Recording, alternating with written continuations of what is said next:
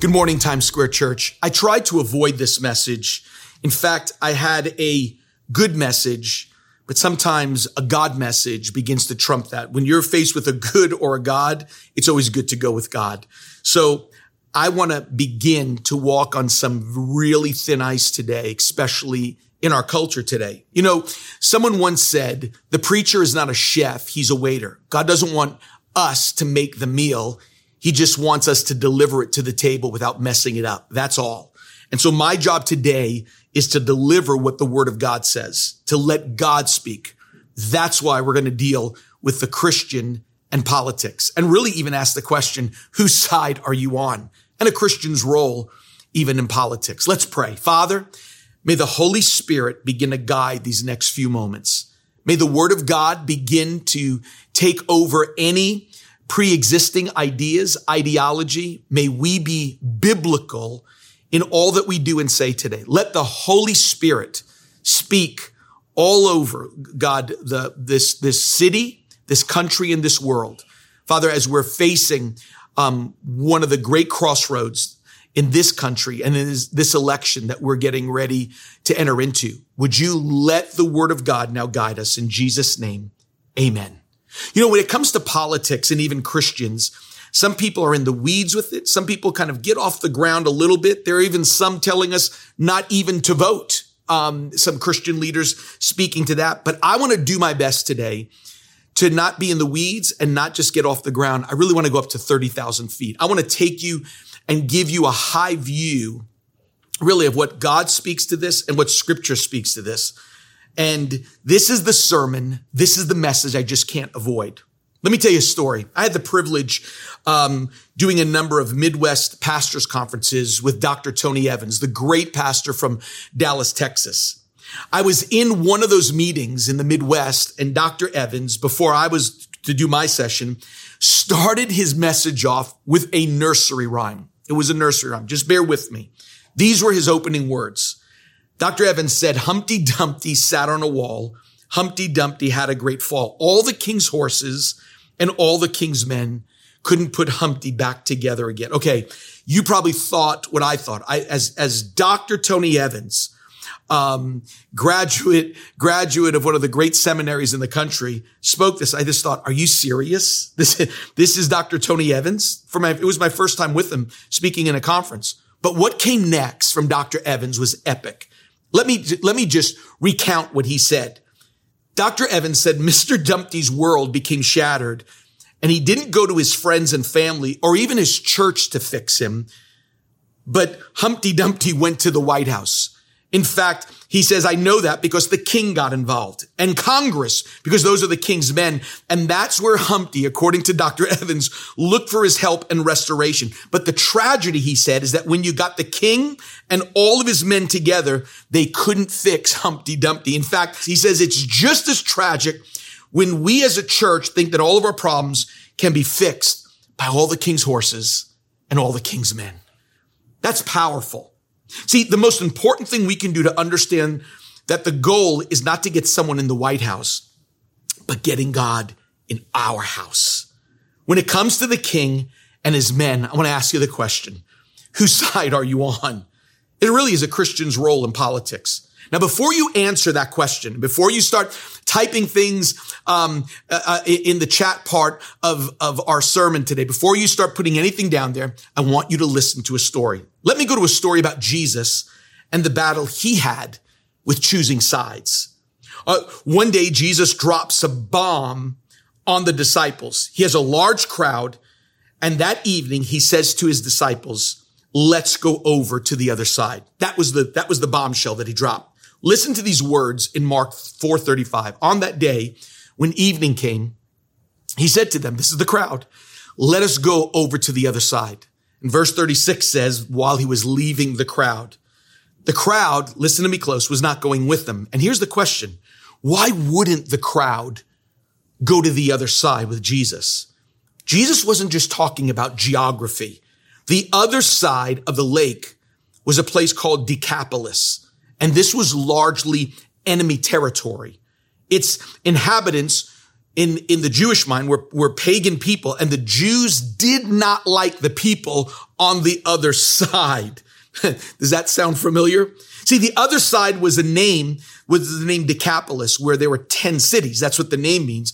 When Joshua took the promised land from the Canaanites, there were 7 Canaanite nations at that time. Originally had 7 cities, but now it made up of 10 cities. It was filled, according to historians, with pagan temples, violence, greed, sexual expression, and oppression in all kinds of degrees. The Jews regarded the other side as the place, listen, where Satan lived. Boy, this sounds a lot like politics today. No one would go to the other side, especially even the religious leaders. Decapolis was also the center of Roman power in Jesus' time. It housed a legion of 6,000 Roman soldiers were on the other side. But what did it mean? Listen carefully. What did it mean when Jesus said, let's go over to the other side? The disciples were thinking, doesn't he know that the kingdom is on our side, that God is on our side of the lake, on our side of the aisle? He has always been the Jesus on our side. He's never been the Jesus on the other side. It's almost as if Jesus thought every side belonged to him, or that he belonged to every side. Let me say that again. It was when Jesus said, let's go to the other side, it was almost as if he was saying every side belongs to him, or he belongs in every side. See, when they landed on the other side, their reception committee was a demoniac with a legion of demons. That's probably the disciples are going like, see, that's why we don't go to the other side, who lived in a cemetery. Jesus not only healed them, but cast out a legion of demons. And the response of the city to the miracle was pretty amazing. They didn't start bringing their sick to Jesus, their children, crippled, or even friends. In fact, they begged Jesus to go away. Listen to these words in Mark 5:14. Everyone wanted to see what happened. This is the healing of the man from the cemetery. They came up to Jesus and saw the madman sitting wearing decent clothes and making sense. No longer a walking madhouse of a man. Listen to these words. Those who had seen it told the others what had happened to the demon-possessed man and the pigs. At first they were in awe, and then they were upset over the drowned pigs. And they demanded that Jesus leave and not come back. Why? Why would this be their response? Jesus, on that side, the Decapolis side, was from the wrong side to them. Now you have people on the disciples' wrong side saying, we don't want you on our side either. And he might use his power, they're thinking, to hurt them. So they wanted Jesus gone to get back over to the other side. And Jesus even agreed to go. The man who had been demon-possessed begged to go with him. But Jesus, who up to now would always tell people, follow me, but not on this time. In fact, he said to the man, go tell your story. Don't follow me. Stay here and tell your story. And what he did was really tell his story. Because here's the rest of that passage, because it seemed that the ex-demoniac, the cemetery resident, did his job, became obedient to Jesus. In fact, Jesus returned to Decapolis a short time later. He goes back to the Jewish side, then comes back to Decapolis. He's going back and forth across the aisle. And this is what it says in Mark 6:53. They beached the boat at Gennesaret and tied up at the landing. And as soon as they got out of the boat, word got around fast. Verse 55 says, people ran this way and that, bringing their sick on stretchers to where they heard he was. And wherever he went, village or town or country crossroads, they brought their sick to the marketplace and begged him to let them touch the edge of his coat. That's all. And whoever touched them became well, it says. And then here's what's amazing. Think about this for just a moment. The great crowds came to see him. See, the first time Jesus went over to the other side, nobody wanted to see him except for a demoniac.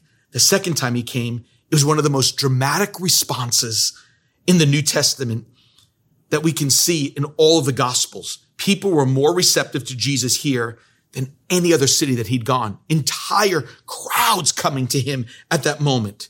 This is what blows me away. Let me give you a side note for just a second, because Jesus, this is interesting. Jesus fed the hungry on both sides of the lake, on the Jewish side, on the Decapolis side. In Mark 6, he feeds 5,000 people on the disciple side. In Mark 8, he feeds 4,000 people on the Decapolis side. But something stood out to me on both of these miracles were the leftovers. Because both miracles only started with a few loaves of bread and a few fish. Mark 6, it was 5 and 2, 5 loaves, 2 fishes. Mark 8 was 7 loaves and a few fish, it says. In Mark 6, after the miracle, the Bible says 12 baskets of food were left over. Think of it. 12 baskets. Almost. Allow me just to kind of be a little bit insightful for a moment here. It seems that maybe those were there for the 12 tribes of Israel to say God cares for his people. Listen to Mark 6:42. They all ate and were satisfied. They picked up 12 baskets of broken pieces and also of the fish. And there were 5,000 men who ate the loaves. What's interesting is in Mark 8, Jesus fed a crowd. You ready for this? On the other side. And this is what's interesting to me. 7 baskets of food were left over. Think about it. Here's what it says. Mark 8:8. And they ate and were satisfied. They picked up 7 large baskets full of what was left over, the broken pieces, and 4,000 were there. Now, whatever Jesus does, it is not haphazard and it is not without the mind of God being part of it. I believe when you read that, it's almost as if Jesus was saying good news is coming for the 12 tribes and good news is coming for the 7 nations of Canaan.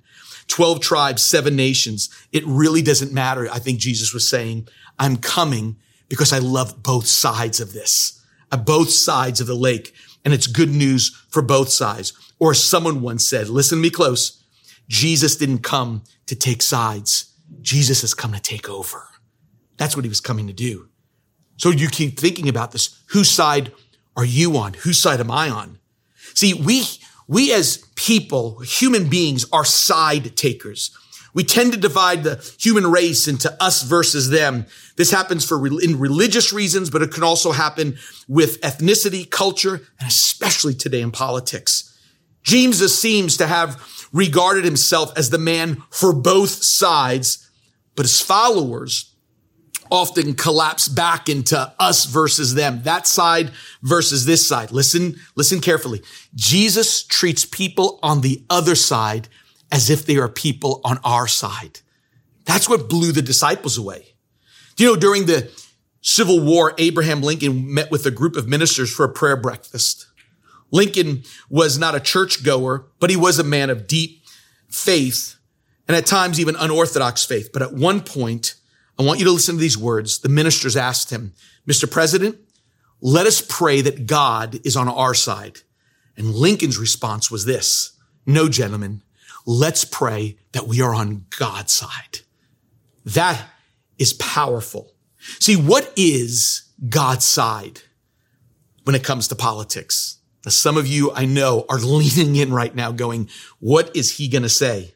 They call the line between Republicans and Democrats those across the aisle. For the disciples in Jesus' time was those across the lake. Right now in America, we are divided and divisive. We are demanding for tax returns and Ukrainian transparency on business dealings. In fact, I was even told recently that if I am a Democrat, I'm not even a Christian. Those were the words, and I quote them. Everyone is blowing their trumpet for or against the president or the former vice president. But Ian Thomas said it best. Make sure it is God's trumpet you are blowing. If it's just yours, it won't wake up the dead. It'll just disturb the neighbors. That's a powerful word that we need to remember. What is the best way for Christians, for you and me, to be involved in politics? Dallas Willard, Christian author, said it like this: the world can no longer be left to mere diplomats, politicians, and business leaders. They have done the best that they could, but it's now time, listen, for spiritual heroes. A time for men and women to be heroic in their faith and in spiritual character and power of the Holy Spirit. The greatest danger to the Christian church today is that of pitching its message too low. Folks, let me challenge you today. Listen, we need spiritual heroes today. I want to help you today from a 30,000 foot view, from the biblical standpoint, on how to get involved in politics. Yep. How to get involved with politics. With our nation so divided, each side seeing who you are aligned with, which church is going to promote this candidate. This is such a sad time in our country and what we're facing. When it comes to Republican or Democrat, let's be careful about labeling ourselves. I am of the school of C.S. Lewis, who said this in The Weight of Glory. Listen to these important words that he said on politics. He who surrenders himself without reservation to the temporal claims of a nation or a party is rendering to Caesar that which of all things most emphatically belongs to God himself. My heart doesn't belong to a political party. My heart belongs to God. Let's not give to Caesar what belongs actually to God. Our heart, our emotions, our energies first belongs to God. Be very careful for giving to a candidate to stay in office, to get one vote in office and give God less. So what part do we play in politics? What part do Christians play in politics? There is a part biblically that we play according to the Apostle Paul. I want to ask for just a moment a big question, and one you may not even want to hear. Here's the question that we have to answer. Do you want to please God? Some people would go, well, Pastor Tim, of course. Christian speaker Francis Chan said it like this. Listen to these powerful words. Whenever I read the Bible and come across something I disagree with, I have to assume I'm wrong. Listen to those words again. When I read the Bible and come across something I disagree with, I have to assume I'm wrong. This is always right. So let's ask the question again. Do you want to please God? Let's read what Paul says about a Christian's involvement in politics. 1 Timothy chapter 2. Here's what he says. Most of all, I'm writing to encourage you to pray with gratitude to God. Pray for all men with all forms of prayers and requests as you intercede with intense passion. Verse 2. And pray for every political leader and representative so that you would be able to live tranquil, undisturbed lives as we worship the awe-inspiring God with pure hearts. It is pleasing. Do you want to please God? It is pleasing to our Savior God to pray for them. He longs for everyone to embrace his life and return to the full knowledge of truth. Wow. Think of this. Our primary involvement with politics from New York City, right here in Times Square, to Washington, D.C., listen, is first on our knees. That's exactly. Do you want to please God? Our first and primary involvement with politics from this city, from New York City, whether it's de Blasio and Cuomo, all the way to Trump or Biden, a Republican Congress or a Democratic Congress, our first priority is on our knees. I'm so grateful we have Christians in government. I'm so grateful we have chaplains in D.C. I'm so thankful we have men who are fighting for godly principles on Capitol Hill. But I want you to understand something. The best way we unify the church is not around a candidate, but around the King. That is Jesus. That's how we unify the church. The way we unify the church politically is getting the church to pray. And notice Paul was saying, pray for those already in office, not for those to beat somebody in office. I know I'm near a firestorm here, but just hold on. Because whether you're dealing with a Trump or Clinton 4 years ago or a Trump or Biden now, the Christian's responsibility is to pray for our leaders in the White House, on Capitol Hill, in Albany, New York, or right here in New York City. We are called, no matter what side they are on, we center around the King. See, here's what he was saying. Paul was saying, if you pray two things for your leader's life, the result benefits your life. That's what Paul says in 1 Timothy 2. If you pray for your leaders, he says, two things I want you to pray, Paul tells them. He says, you get benefited. In fact, he says, so that we would be able to live. See, we're first praying that they rule well, and if they don't, then we pray more. And we are praying. And he says, I want you to pray that they rule well, and I want you to pray for their salvation. That's what Paul says. I want you to pray that they come to a knowledge of faith, but I also want you to pray that they rule well. See, I want to make a statement here that I think is so important. Listen, I believe our government may be in the condition it is in because of the condition of prayer in the church. I believe our government may be in the condition it's in because of the condition of prayer in the church. You know, we've been encouraging you to even start connect groups, and you can start those connect groups of even during this time that the doors of the church, that we're not meeting in live services right now, but we're finding ways both online, or some are doing in person, or a combination of both. Can you imagine a connect group that if some of you are even out there that maybe had the burden to go, let's get a connect group that we pray for our national leaders. Do you know what that does? You're doing this according to what Paul says in 1 Timothy chapter 2.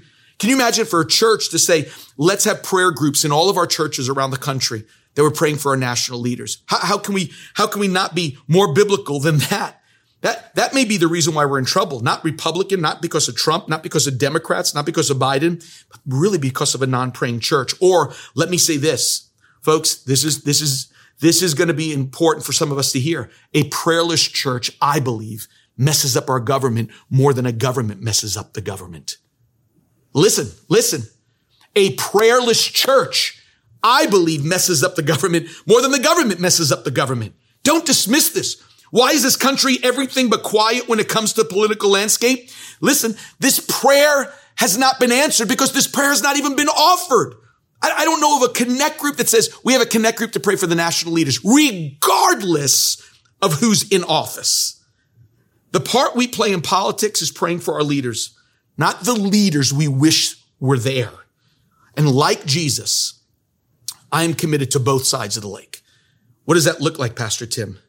I want to walk you through three things that I believe the Bible begins to challenge us with.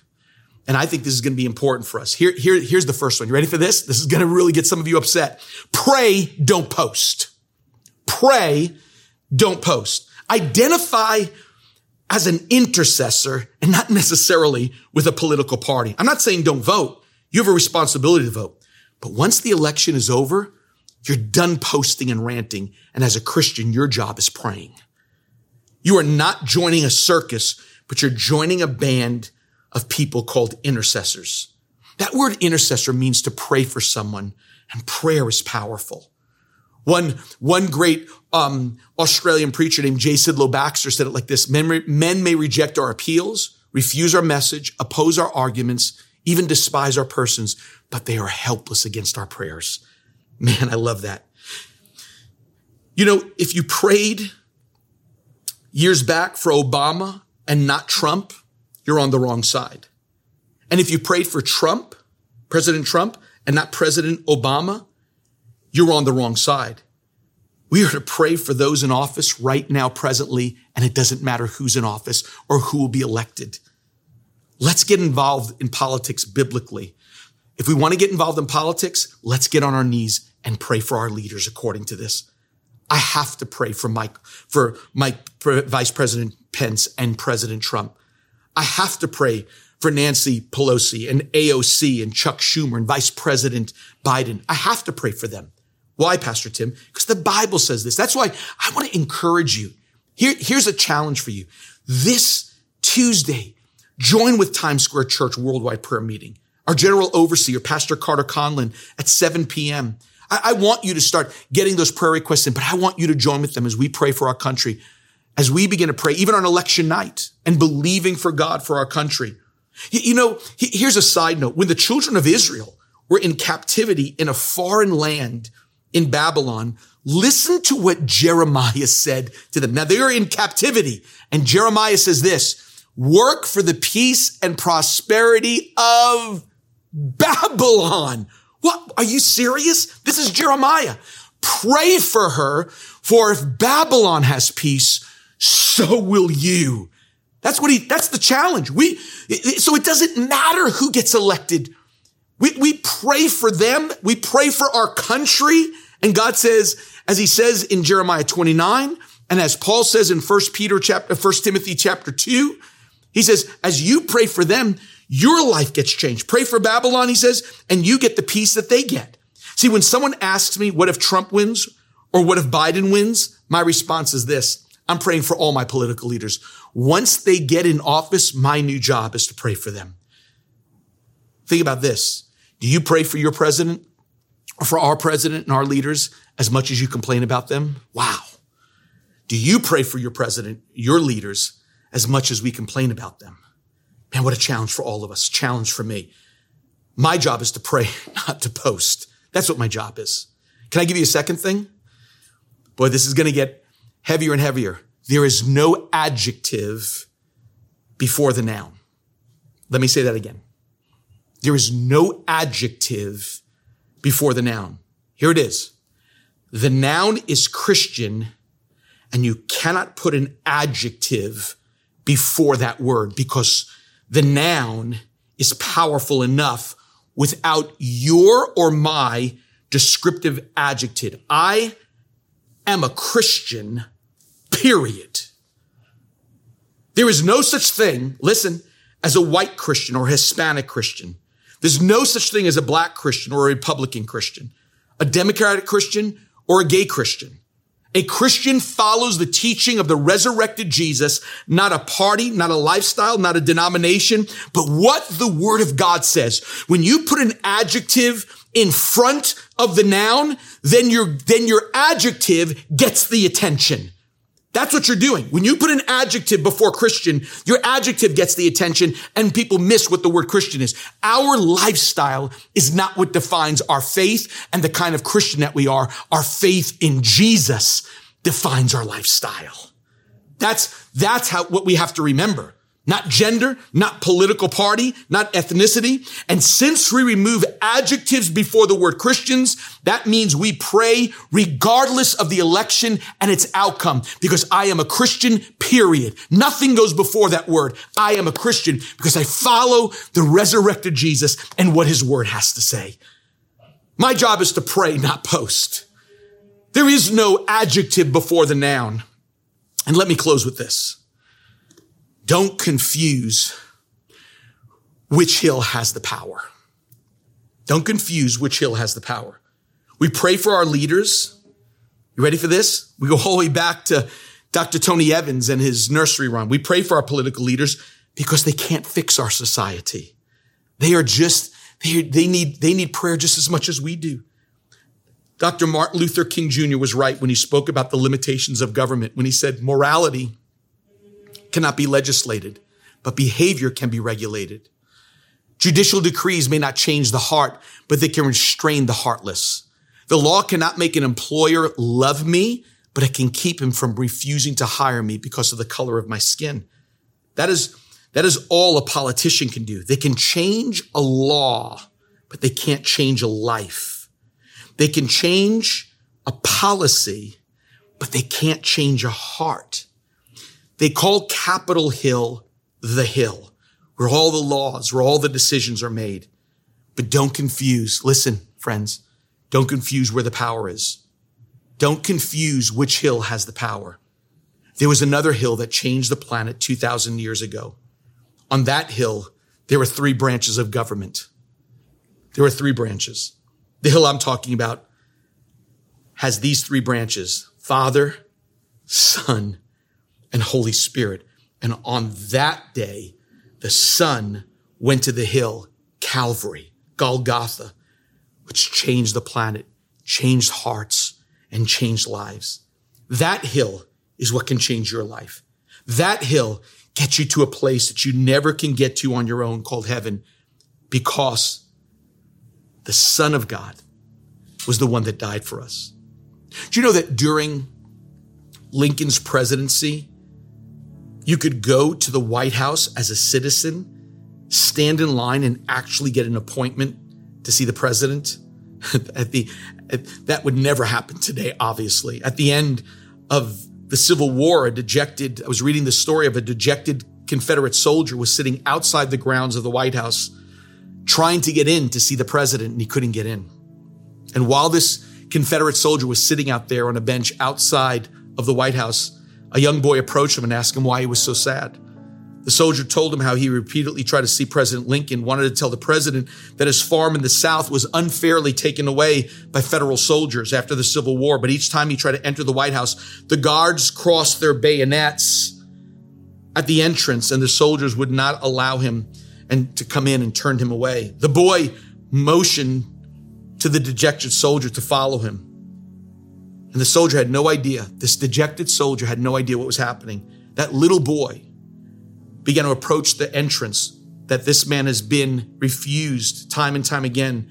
And as this little boy came in, those soldiers stood at attention. The bayonets came up and opened the door for that boy to walk in with this man's hand where he proceeded to the library where the president was resting and introduced that soldier, ready for this, to his father. The little boy was Tad Lincoln. It was the son of the president. The soldier, you ready for this, gained access to the president through the president's son. That's how he got there. I know someone who can get you in to see the king today. The king has a son, and you can't get to heaven without the son. That's the hill you want to give your heart and soul for, everything you have. And the son, Jesus, is not asking if you're a Democrat or a Republican, but he's asking you the most important question. Are you born again? That's the son's questions today. That's what removes the bayonets that we can walk in to God's heaven today.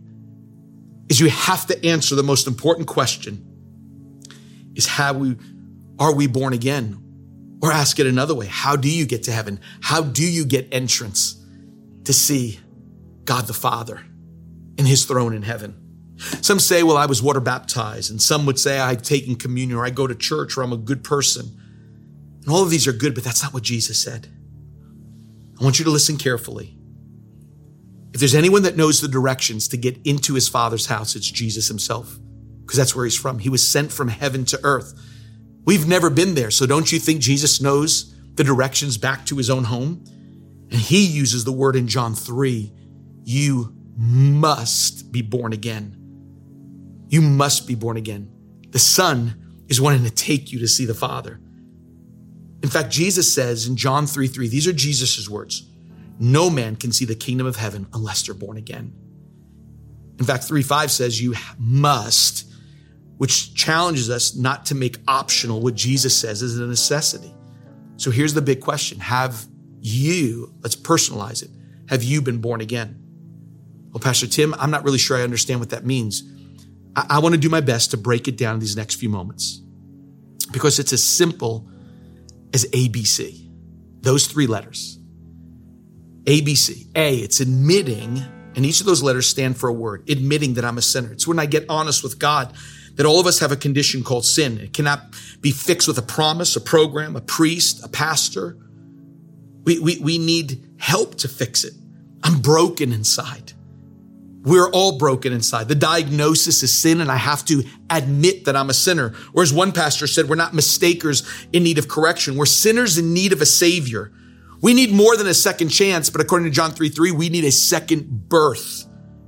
Well, Pastor Tim, how does that happen? That's where the B word comes in, believe.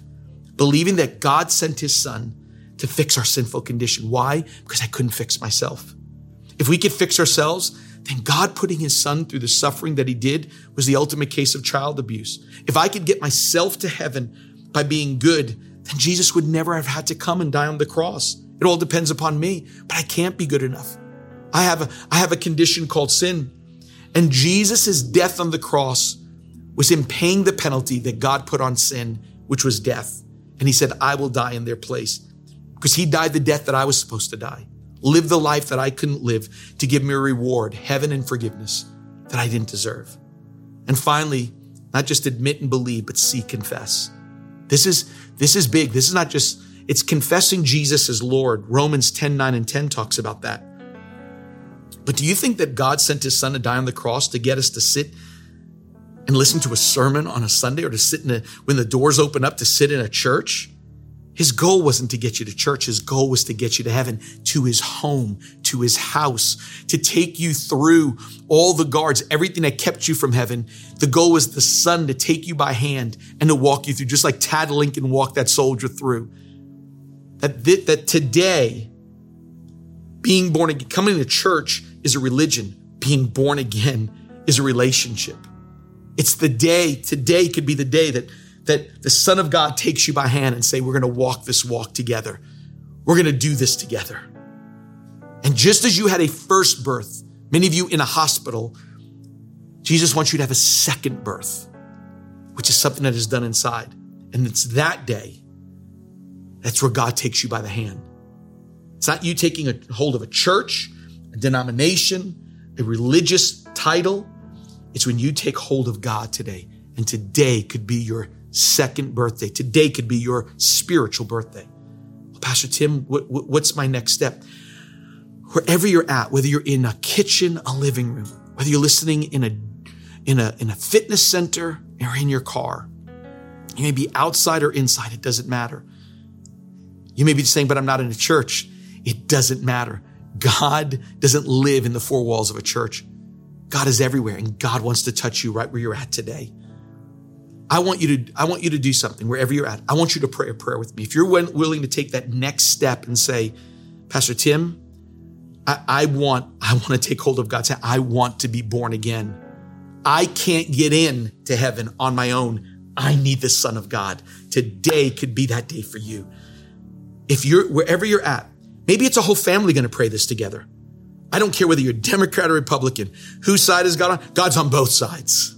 It doesn't matter. I pray regardless of who I vote for, but that will not get me to heaven, because the Son is not asking if you're Democrat or Republican. He's not asking if you voted for Biden or Trump.